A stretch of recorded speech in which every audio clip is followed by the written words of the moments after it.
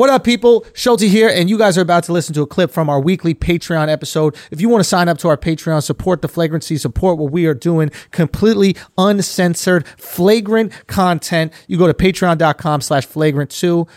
With no more interruptions, here is the exclusive clip. All right, let's talk about the NBA. All right. Let's talk about the NBA. So, obviously, everybody knows that there's a lot of shit going down in the bubble. Yet today's Thursday, so I'm going to talk about what happened Wednesday. Right. Right? Yeah. And so Wednesday, what happens is the Milwaukee Bucks decide to not play the game against the Orlando Magic. Correct. Okay. Now, they go to the arena. Mm-hmm. There's a lot of things that people aren't like talking about right now. They go to the arena. They're in the locker room. Mm-hmm. Then they decide not to play. Okay. So that decision had to be made last second. Because why get on the bus? Why get the whole team there? What's going on? Apparently, there's two players on the team who are like very deeply affected. They did not want to go out and play. George Hill, and I'm assuming the other one is Spellman, I think his name. He was the one that got beat up by the cops. Sterling Brown. Sterling Brown, yeah. Sterling Brown, right? I can't confirm the Sterling Brown thing, but that's what people assume because he has a fucked up relationship with the cops, right? So they're like, all right, we're not going to go play. The rest of the team is like, fuck it, we support them. Now, the Orlando Magic look crazy. Yeah. Because now they're the team that wants to play, even though of course the cops killed the black dude. Of course. Now, clearly, it's going to affect the Milwaukee Bucks more because why? Milwaukee's in. It's in Wisconsin. Wisconsin. This Kenosha situation is in 20 Wisconsin. miles away or something. Yeah. Right, exactly, right? Still, what they did is perceived by the rest of the NBA players as selfish. Really? You're going to make us look corny. You're going to make us look like some sellouts. You're going to do it. Now, the Bucks are going, if we tell everybody, it's not a massive news story.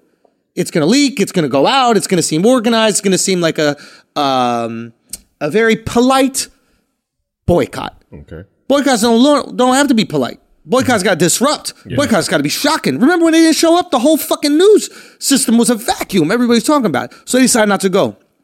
Orlando's like, all right, well, obviously we're not going to play the game if we have no game to play, right?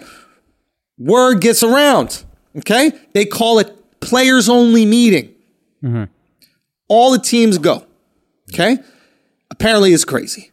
Like, people saying wild shit, right? They start going around, they go, okay, everybody stop. Everybody go into each individual team and decide what you guys want to do as a team moving forward. Yeah. Okay? They come back. The Bucks say, we'll play the rest of the playoffs. Everybody else is there like, the fuck you mean you're going to play the rest of the playoffs? We're here because you said that you guys are going to take the game off or stop or this, that, the other. They start going through other teams. Other teams agree, okay, let's continue to play. Let's continue to play. Let's continue to play. Gets to the Lakers. Mm-hmm. LeBron's like, we're not playing. Mm-hmm. Gets to the Clippers. Well, first of all, gets to Lakers. Lakers like, LeBron's like, we're not playing. Apparently, I can't confirm this, but apparently, CP3 stands up and goes, well, fuck you then, LeBron. We'll play without you. Oh, shit. Oh, shit. Now, I'm going to defend CP3 in a second about this. I'm going to defend CP3 in a second. Clippers say they're not going to play, right? It gets back to the Heat. Udonis Haslem goes, if LeBron ain't playing... the Blazers? No, Udonis Haslem is with the Heat still. Oh, Udonis Haslem. I was thinking about Hassan Whiteside. No. Udonis Haslem is a long-time Heat player. 40 years old, played with LeBron back in the day. So he goes, if LeBron ain't playing, none of us are playing.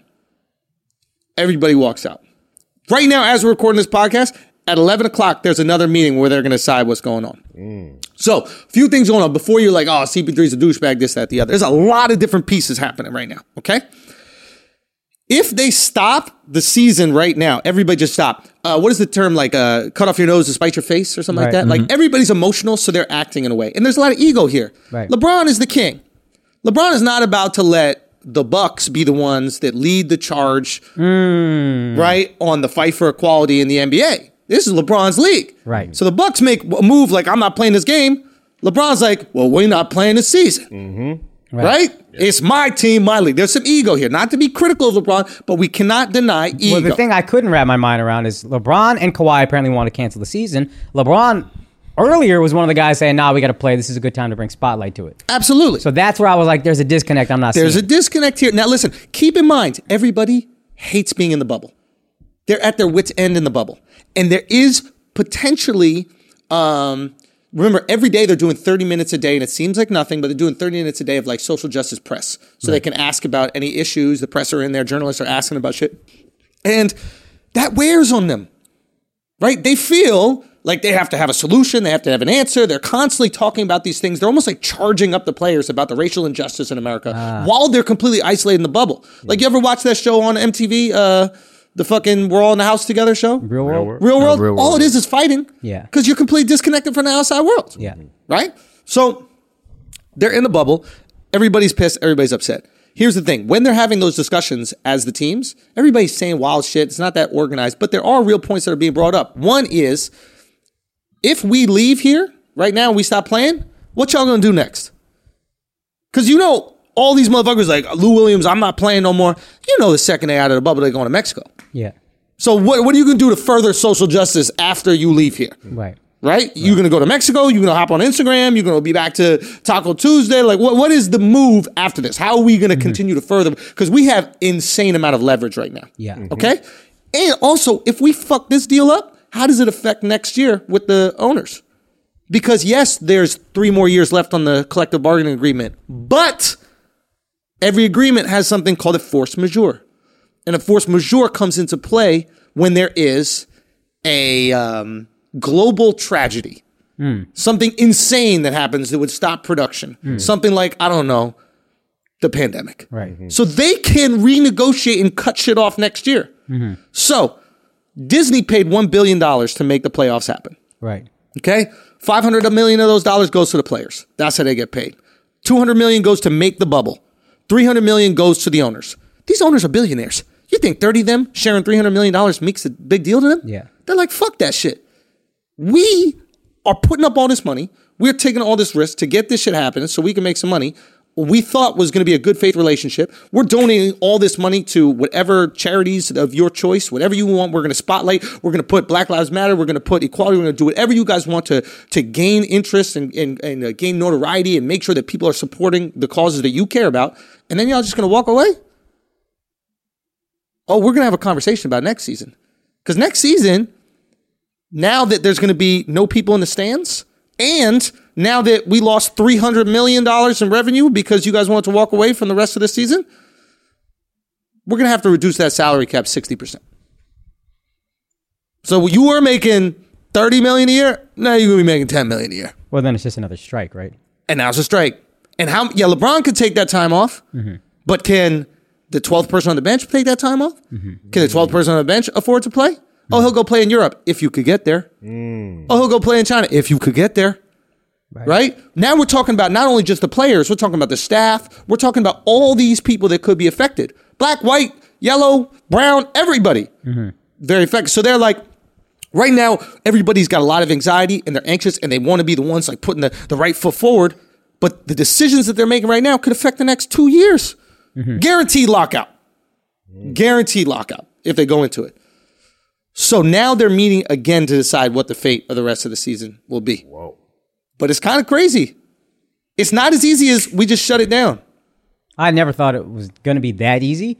But real quick, do you know why the Clippers also wanted it? Because apparently the Clippers also wanted to cancel the season. And Kawhi and LeBron were like, you want to know the rumor in the league? What's that? This is what the players are saying. Right. LeBron is willing to walk away because he don't think he got the team to win it all. That makes sense. And listen, to the layman's person watching basketball, myself included, it looks like the Lakers are killing it. They dropped 150 points and this, that, the other. To the insider watching, the Lakers don't have the depth necessary. That's what we've all thought, right? Right. But to the average person who sees them put up 153, they're like, oh, they got a chance. They got LeBron. They got LeBron. And LeBron is going beast mode. Yep. And maybe he feels that, like, I got to go beast mode for us to beat the fucking Blazers. And they're smoking them now, but, like, I got to do this. I got to go back to 28-year-old LeBron with 36-year-old LeBron confidence and fucking drive and abuse my body. And then all I got is AD. Now, also, if you're LeBron, this is what you wanted. Every time LeBron gets himself in a shitty roster situation, it's because they listen to him, pretty much. So that's something that I want to say. The only exception was the last Heat run where they wouldn't go under the luxury tax. But like even then, y'all all wanted max deals. And I think even Pat Riley said they wanted to force a sign and trade last minute as opposed to just signing contracts so they could get more money. And that's when you got to give up all these draft picks and shit for the future. Mm-hmm. And if we see one thing about the Heat, they could draft well. But anyway, I can believe that. I can believe because LeBron, I thought wanted to go to the bubble because he wanted his championship. He wants his GOAT legacy. Mm-hmm. And it's not wrong to say, hey, I can do social justice things here. So what you got to do is once you stop making moves off of emotion, right? You got to say, what gets me closer to my goal? Right. So ideally what they're talking about right now is, okay, we understand how emotional this situation has made us all, and we want to do the right thing. And we also want to look the best in the situation. We want to look like we support these causes that we care about. Mm-hmm. We don't look like we're bouncing around basketballs where black people are getting fucking shot in the street. Mm-hmm. Okay? That being said, maybe bouncing around a basketball for these billionaires puts us in a position of leverage where we can get people to stop getting shot in the street. Okay? Like I said weeks ago on this fucking podcast, you got these billionaires by their balls. You got to use it. How does change happen in this country? What is the actual functional way you make change in this country? Affect the bottom line. Affect the bottom line, and how do you do it? You can affect the bottom line, but how do you structurally make change? Like, what are some things you could actually do? Organize, boycott, lobby. Okay. That boycott stuff is great. It's cute. You get a lot of memes. Laws need to be. You know what I mean? Yeah. Every billionaire that owns a basketball team in this country, what do you think they got their money in? Lobbies. The NRA got a lobby. Mm-hmm. Pharma got a lobby. Mm-hmm. Everybody got a lobby. And any change that happens in this country, it comes from a lobby. Mm-hmm. So basketball players, instead of walking out, force that money that those owners are willing to give you, put up your own money, and create a lobby for yourself and for black issues specifically. And it might be, and I'm not exactly sure, we got to look it up. Maybe Mark, you could look, but it might be the first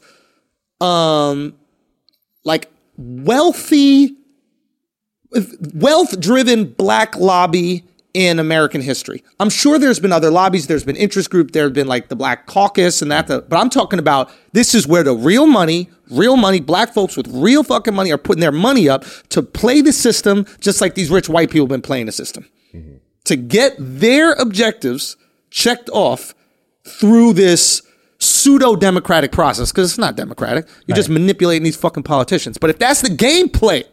Yeah.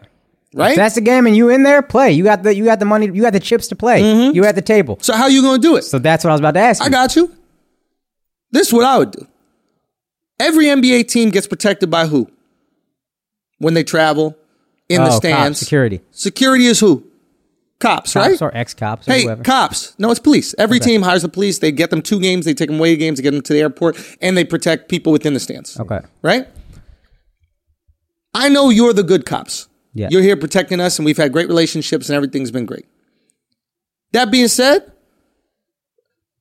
something's going on with these police forces where there are things that are happening on the street, and you need to handle your fucking business, and we're not going to keep funding you if you can't manage your people.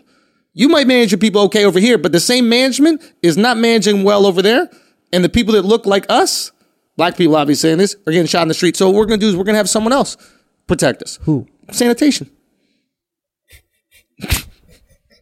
Just a bit ridiculous, but no, it's not what you're trying to get at, I guess. No, what I meant by sanitation is like who else can actually like get you to the airport quick? Who else has the ability to like just stop traffic or move traffic and do that kind of stuff? It doesn't have to be the city. You can have private security. So many people have private security firms. If you can hire private security to like create fucking wars in other countries. What's that shit called? Blackwater or Black Rock or some shit like that. Like, I'm sure you can protect a fucking arena. Listen, I'm not saying that this is necessarily what I would do, but if you want to put your money where your mouth is, if you want to quote unquote defund the police, right? Start it. Don't yap, defund the police. Start where you can actually affect it. Tell your team you would like to hire private security and say that you would absolutely hire the police once they get their shit in order. And if you don't feel like they have their shit in order, then stop putting money in their pockets. That is a functional thing that you can change today. That is one thing you can things. Do. Private security doesn't have the same leeway that cops have. Like, they're not able to run lights. They're not able to do barricades, things of that nature. So it's like they're not going to have the same pull like cops have. Second thing, go earlier to the airport. Put your money where your mouth is. Yeah. Or walk the walk, if you will. If you have to leave 2 hours early to go to the airport, then that's what you got to do. the lobby situation, which is an amazing idea, I would see a lot of pushback because, granted, we're talking about basketball players here, not calling them dumb, but most of them have been just geared for basketball pretty much their entire adult life. So it's like to convince all these players, hey, let's all collectively take our money and put it in something that you can't really see tangible, like. To that, I would say you can't take exception to shut up and dribble. If you're like, well, all I've been training my whole life to do is shut up and dribble. You're asking me to do bigger things. This is what players have asked for. We want the platform to do bigger things. You don't need all the basketball players to be smart. Obviously, most athletes, or a lot of athletes, are fucking idiots, right? Because they've been gearing, like you said, themselves towards one thing their entire life, right? They're soldiers of sport. Exactly. Brilliant at sport, dumb at other shit, sure. That's the natural cause of things. You only need a few of them to understand what's going on. Sure. Most people that are part of the NRA are not fucking geniuses. But they got a very powerful lobby, right? That's just the game. You got to run the game as it is. And I think the owners are saying they're going to donate, what is it? You can look it up exactly, Mark, but they're going to donate a few $100 million to social justice reform. Yeah. We'll take that money. We'll put it in our lobby. We got everything from here. Thank you very much. You don't think you can hire some lobbyists for a few $100 million? If China's hiring TikTok for a couple million, you don't think you can do something with $200 million? Yeah. Come on, bro. All right, guys, you just listened to a clip from our weekly Patreon episode. If you want to continue to listen to that episode, subscribe, join the Asshole Army Patreon. Keep it tight and keep it flagrant with us. You can do that at patreon.com/flagrant2. Indulge.